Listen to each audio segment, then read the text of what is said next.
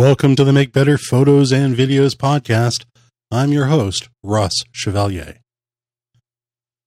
This episode is brought to you by a series of recurring questions, and that means questions that keep coming up. You can help us grow our audience by telling your friends and peers about this podcast, by posting about it on social media, and by giving us a positive review on iTunes. I really appreciate that you invest the time to listen, and thank you for your support. Welcome to episode number 92. In this episode, I want to help you escape from BS land.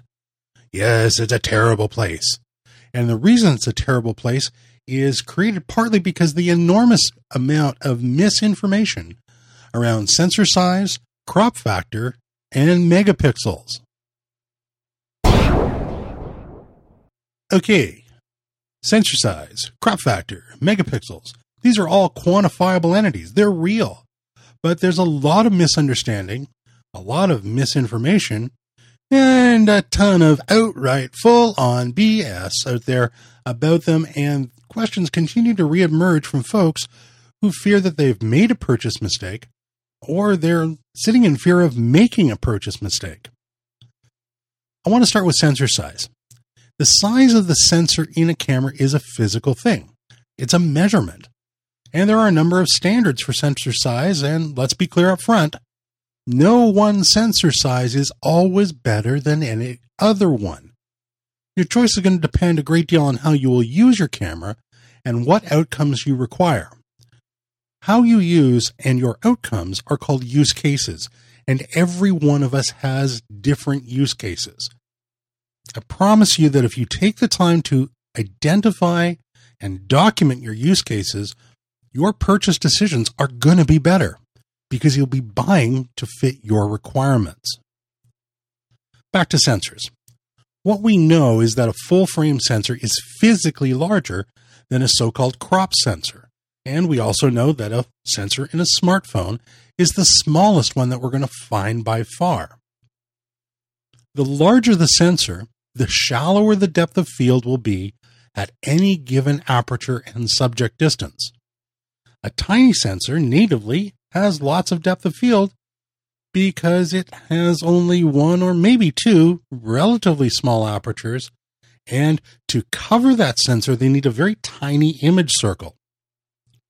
The image circle is literally the image that's created by the lens converging light on the focal area.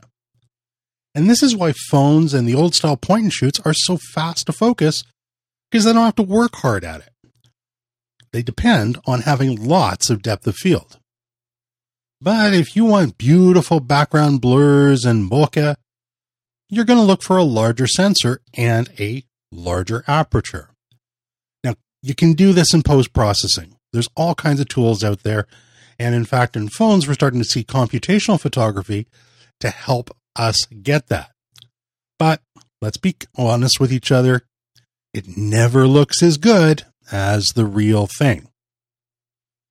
When we look at camera sensor sizes, the common sizes that we'll encounter in order of decreasing area are full frame, APS-C in the Nikon, Fujifilm, Sony range, APS-C for Canon, micro four thirds, and then way down the list will be the smartphone. Products will change, but sensor physical size doesn't. There have been sensors, such as the APS-H size sensor, that have fallen out of favor, and we don't see them in current models. An important consideration that a lot of folks don't necessarily think about is the native aspect ratio.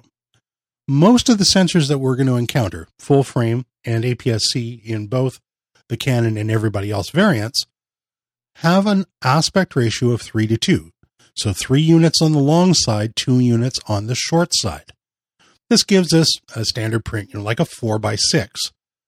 But micro four thirds and most phone sensors use a different aspect ratio. They're typically 4:3. So a 3:4 print or 6:8 would kind of be their normal aspect ratio. In fairness, this really only matters when you're printing and you're having to buy frames, because getting the proper ratio prints and frames is still a big pain even though the commonly used 5:4 ratio for prints and frames hasn't been dominant for over 70 years. If it sounds incredibly stupid to you that you cannot easily get frames and prints in your normal, proper aspect ratios, and that you have to compromise for something that's been out of date for over half a century, you're right. It's stupid. I haven't touched on medium format sensors. They're larger again than what we talk about in the context of a DSLR or mirrorless full frame system. We will find these size sensors in cameras from folks like Hasselblad, Fujifilm, and Phase 1. When it comes to sensors, the question comes, is a bigger sensor better? Well, it's going to depend a lot on your use cases, and those use cases are going to be driven a lot by what you shoot and what your outcomes are. Let's move on to crop factor. Phone users don't care about crop factor, and neither do Micro Four Thirds shooters, not because they're making bad photographs, but because their lens focal lengths are measured accurately according to the actual focal distance with an appropriately sized image circle. See, it's not just focus distance, it's also the size of the image circle. And this is where it gets dumb. If you're shooting APS-H or any of the APS-C variants, the topic gets confusing as heck. And the reason is, back when digital first came out, it was extremely expensive to make consistent full frame sensors. But the makers of cameras did not want to have to tell owners that the lenses were different, so they measured all lenses as if they produced a full frame image circle. Now the fact is, the sensors were way smaller than that. And since the sensor occupied much less space in the image circle produced by those early lenses, the final image looked like it had been cropped in, hence the term crop. And in fact, it was cropped in. If you had an APS-H sensor at the time, the crop-in factor was 1.3. If you had a camera with an APS-C sensor, the crop-in factor was 1.5, and it still is, unless you have a Canon APS-C sensor, in which case the crop-in factor is 1.6. This naming practice, which persists today, still brings all manner of confusion because lenses for these bodies, even though the sensor is smaller, still specify the focal length as if the lenses were capable of creating a full frame image circle, and lots of them can't. Canon's EFS lenses, Nikon's DX lenses, and Sony's E lenses use full frame focal length nomenclature even when their image circles will not cover a full frame sensor. Canon even makes the mounting of EFS lenses impossible on their full frame cameras. Sony and Nikon make it possible, but they digitally crop out in software in the CPU the areas that the lens cannot cover on the larger image sensor. And that's what happens when you mount a DX lens to an FX sensor. Cropping occurs in the body. You're able to use the lens, but you're not getting the focal length that you think you're getting. And this crop factor stuff leads to lots of misinformation. A very common one is to call the 50mm lens a portrait lens. Listen, guys, no professional portrait photographer will use a 50mm for anything closer than a half body shot on a full frame because of the perspective exaggeration that gets created. Yet, for marketing reasons, this lens is laughingly called a portrait lens. The rationale for that is if you're shooting on a Nikon or Sony, the apparent focal length will be about 75 millimeters, as if that lens were mounted on a full frame and it were 75 millimeters in focal length. If you're mounting on a Canon, it's going to have this apparent focal length of 80 millimeters. It's still a 50mm lens. We're just seeing less of the image circle because of the smaller sensor, so it looks like it's longer. In the long term, neither of these options are particularly portrait focal lengths either. Recent surveys and studies show that current portrait photographers are shooting mostly with a 70-200 and typically above 150 millimeters. So be cautious when you read some of this advertising material. Think about your use case. And remember that the marketing may only apply to a particular level of crop. Now, some folks get very, very excited about being able to apply crop factor multiplication. But I'm going to suggest to you that that's really a waste of time unless you're shooting two different bodies, perhaps one full frame and one something else, and you require the same field of view from both cameras. All this full frame equivalency chatter is really just a waste. Put the lens on the camera and shoot. Do you like the result? Perfect. Get it and move on. You don't like what it looks like? Then don't buy it. Try something else. Try something longer. Try something shorter. I'll just give you a few examples. If I use a 50mm on a full frame camera, and as we know, this is measured as if it's a full frame camera, even if you're using it not on one, the field of view in degrees diagonally is 46.8. Okay, that's a look.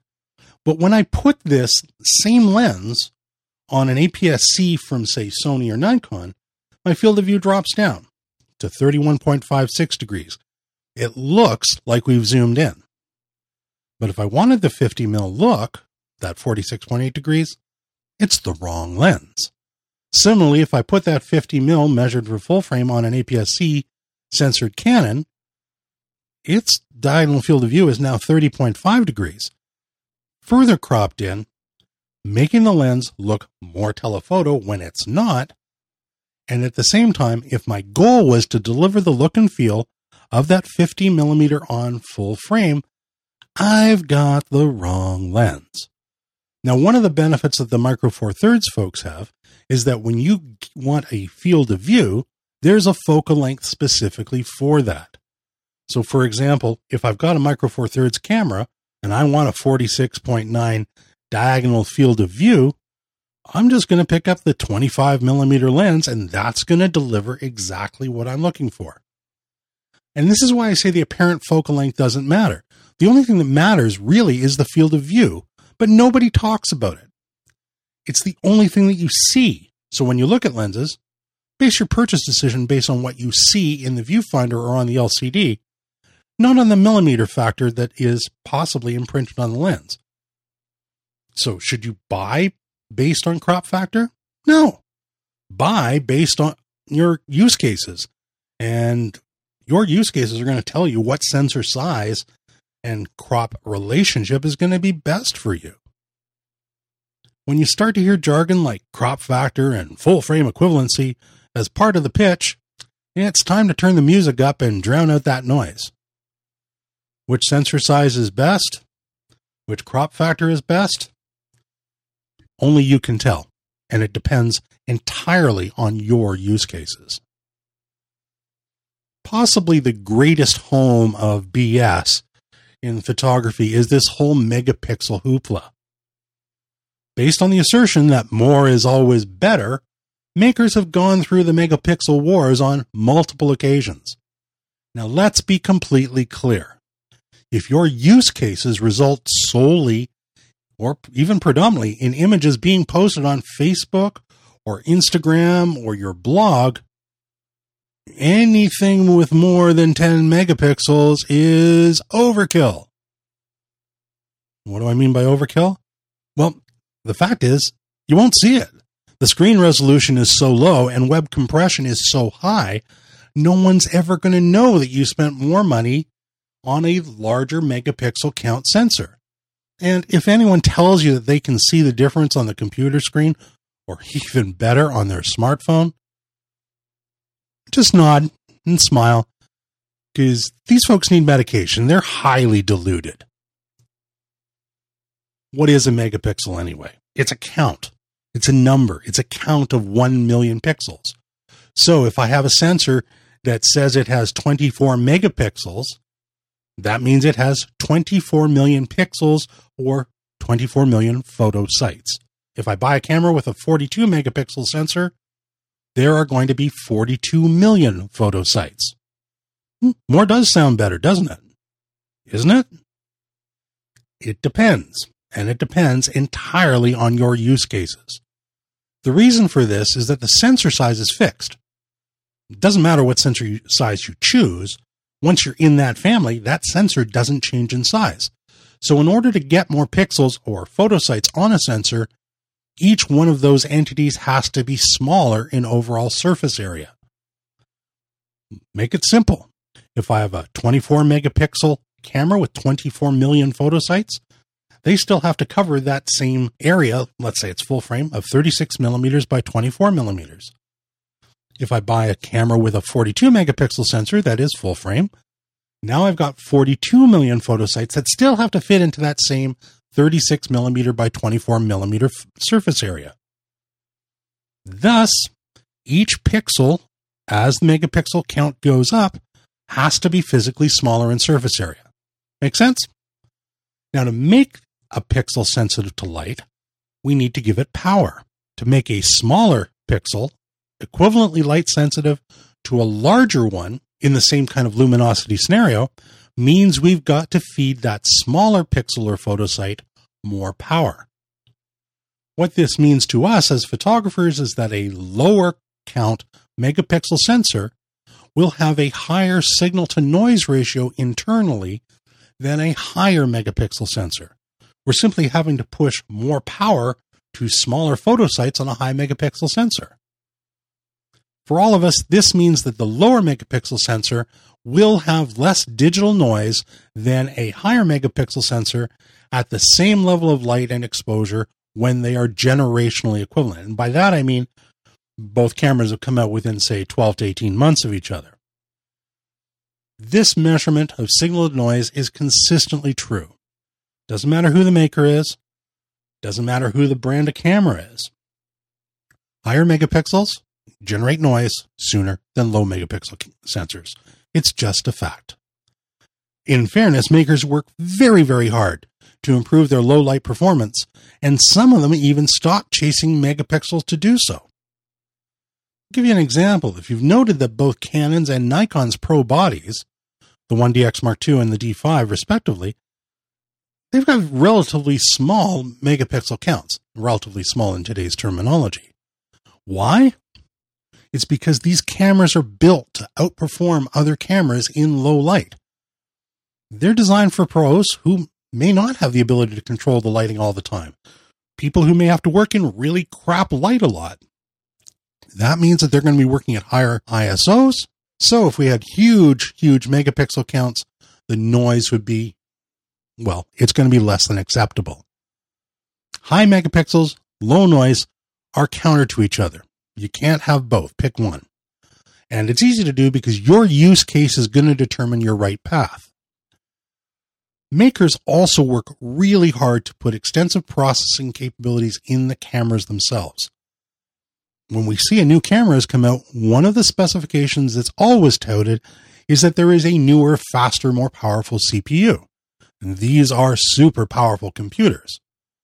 We already know that all JPEGs are very heavily processed, and they're also highly compressed. But what many people don't know, unless they've been listening to this podcast, is that all RAW files are also processed, some very extensively, during that creation process to give the best sharpness and lowest noise before you even get the RAW file written to the card. All RAWs are not created equally, and no RAW is actually truly RAW. They're all processed to some extent. And this is why RAWs from different makers will need different RAW decoders. They're not all the same. And in fact, RAWs from the same manufacturer but different cameras are not all the same. Consequently, we have to take this into account when we think about how many megapixels we need and how we're going to shoot and what my use cases are. If I'm only shooting JPEG, well, I'm already dealing with a lot of heavy processing and high compression. Maybe the megapixel count is less important. One area where megapixels matter enormously is in what we call the native print size.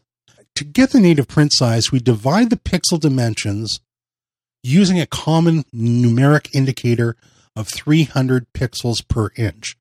It's a pretty standard utilization for printing.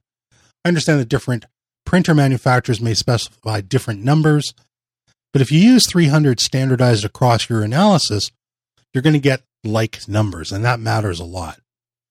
So what we're going to do is we're going to divide that pixel dimension by 300 pixels per inch to determine the native print size. Therefore, the math is simple. A high megapixel sensor is going to deliver a larger native print size. And that means if you're making big prints, you're going to need less math and less post-processing to make those much larger prints. So let me take you through 5 pretty common body sizes to give you a sense of what we're talking about. Canon's 5D Mark IV is pretty popular. It's a 30.4 megapixel sensor with a pixel layout of 6720 by 4480. Average raw file size, somewhere around 38 megabytes.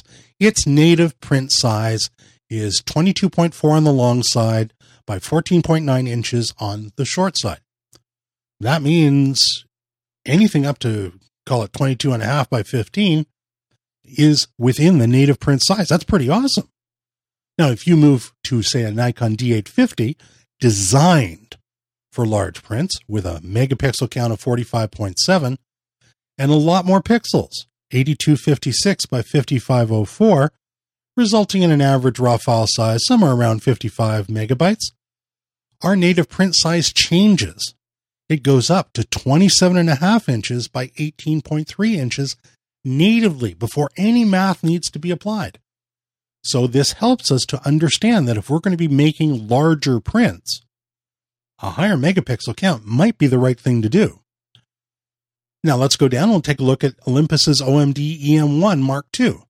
This is a 20.4 megapixel sensor. 5184 by 3888. Its average raw file size is about 24 megabytes. And still, its native print size is 17.3 by 13 inches. That's still really, really good. Then we can look at any of the cameras in the, let's call it 24 megapixel range, like Nikon's D5600, like the Fujifilms, like Rebel T7i, somewhere around 24 megapixels, typically going to be 6,000 by 4,000 pixels, about 27 megabytes. And that's going to give our native print size of 20 inches by about 13.3 inches. That's really, really great. So what we should get from this is that even if we choose a camera with a relatively low megapixel count, our native print size is still going to be really good, considering that, well, not everybody prints large. And let's think about that for a sec. What if you don't print? What if you don't, with any kind of consistency, make prints larger than your native print size? Well, then maybe you're spending money on something that you get no real benefit from at the cost of increased noise, right? Because we know more megapixels are going to be noisier at higher ISOs. How do you choose? Well, only you and your use cases can decide. Once again, it depends on you. As we wrap up this episode, I gotta admit, I get really frustrated by the amount of mental clutter that gets caused by these conversations about sensor size, crop factor, and megapixels, because they all get in the way of doing the actual work of image making. You're photographers. You're not sitting in your parents' basement being a troll on the internet. Your goal is to go make amazing images. And worrying about this stuff is mostly pointless once you define your own use cases and make your decisions based upon them. It's possible. In fact, it's conceivable. It might even be probable that no one camera body is going to surface all your use cases. And if this is true, well then welcome to the club of photographers using more than one camera body. When you get past all the internet noise and define your use cases, you can choose a camera or cameras based on the fit in your hands, the weight, the ease of use, and the intuitiveness of operation. These things are going to impact you every single photographing day, and in the long term are going to be of much greater importance so long as you're honestly addressing your use cases. So don't get caught up in specifications. Think about what you need, what you want to deliver, and choose accordingly. If you've got an idea for an article, a tutorial, or a video, please let me know. If you have a question that's photo or video related that has nothing to do with this article, let me know. send me an email directly at ross@thephotovideoguy.ca, or you could simply post in the comments for this episode. If you find this podcast or the articles or the videos of value, please consider clicking the donation tab in the sidebar of the website and buy me a coffee. Your donation goes to help me keep things going. Don't forget to send in your questions on any photo or video topic. I try to respond within a day, and who knows, you may become the instigator of a new article, video, or podcast. I'm Ross Chevalier. Thanks for reading, watching, and listening. And until next time, peace.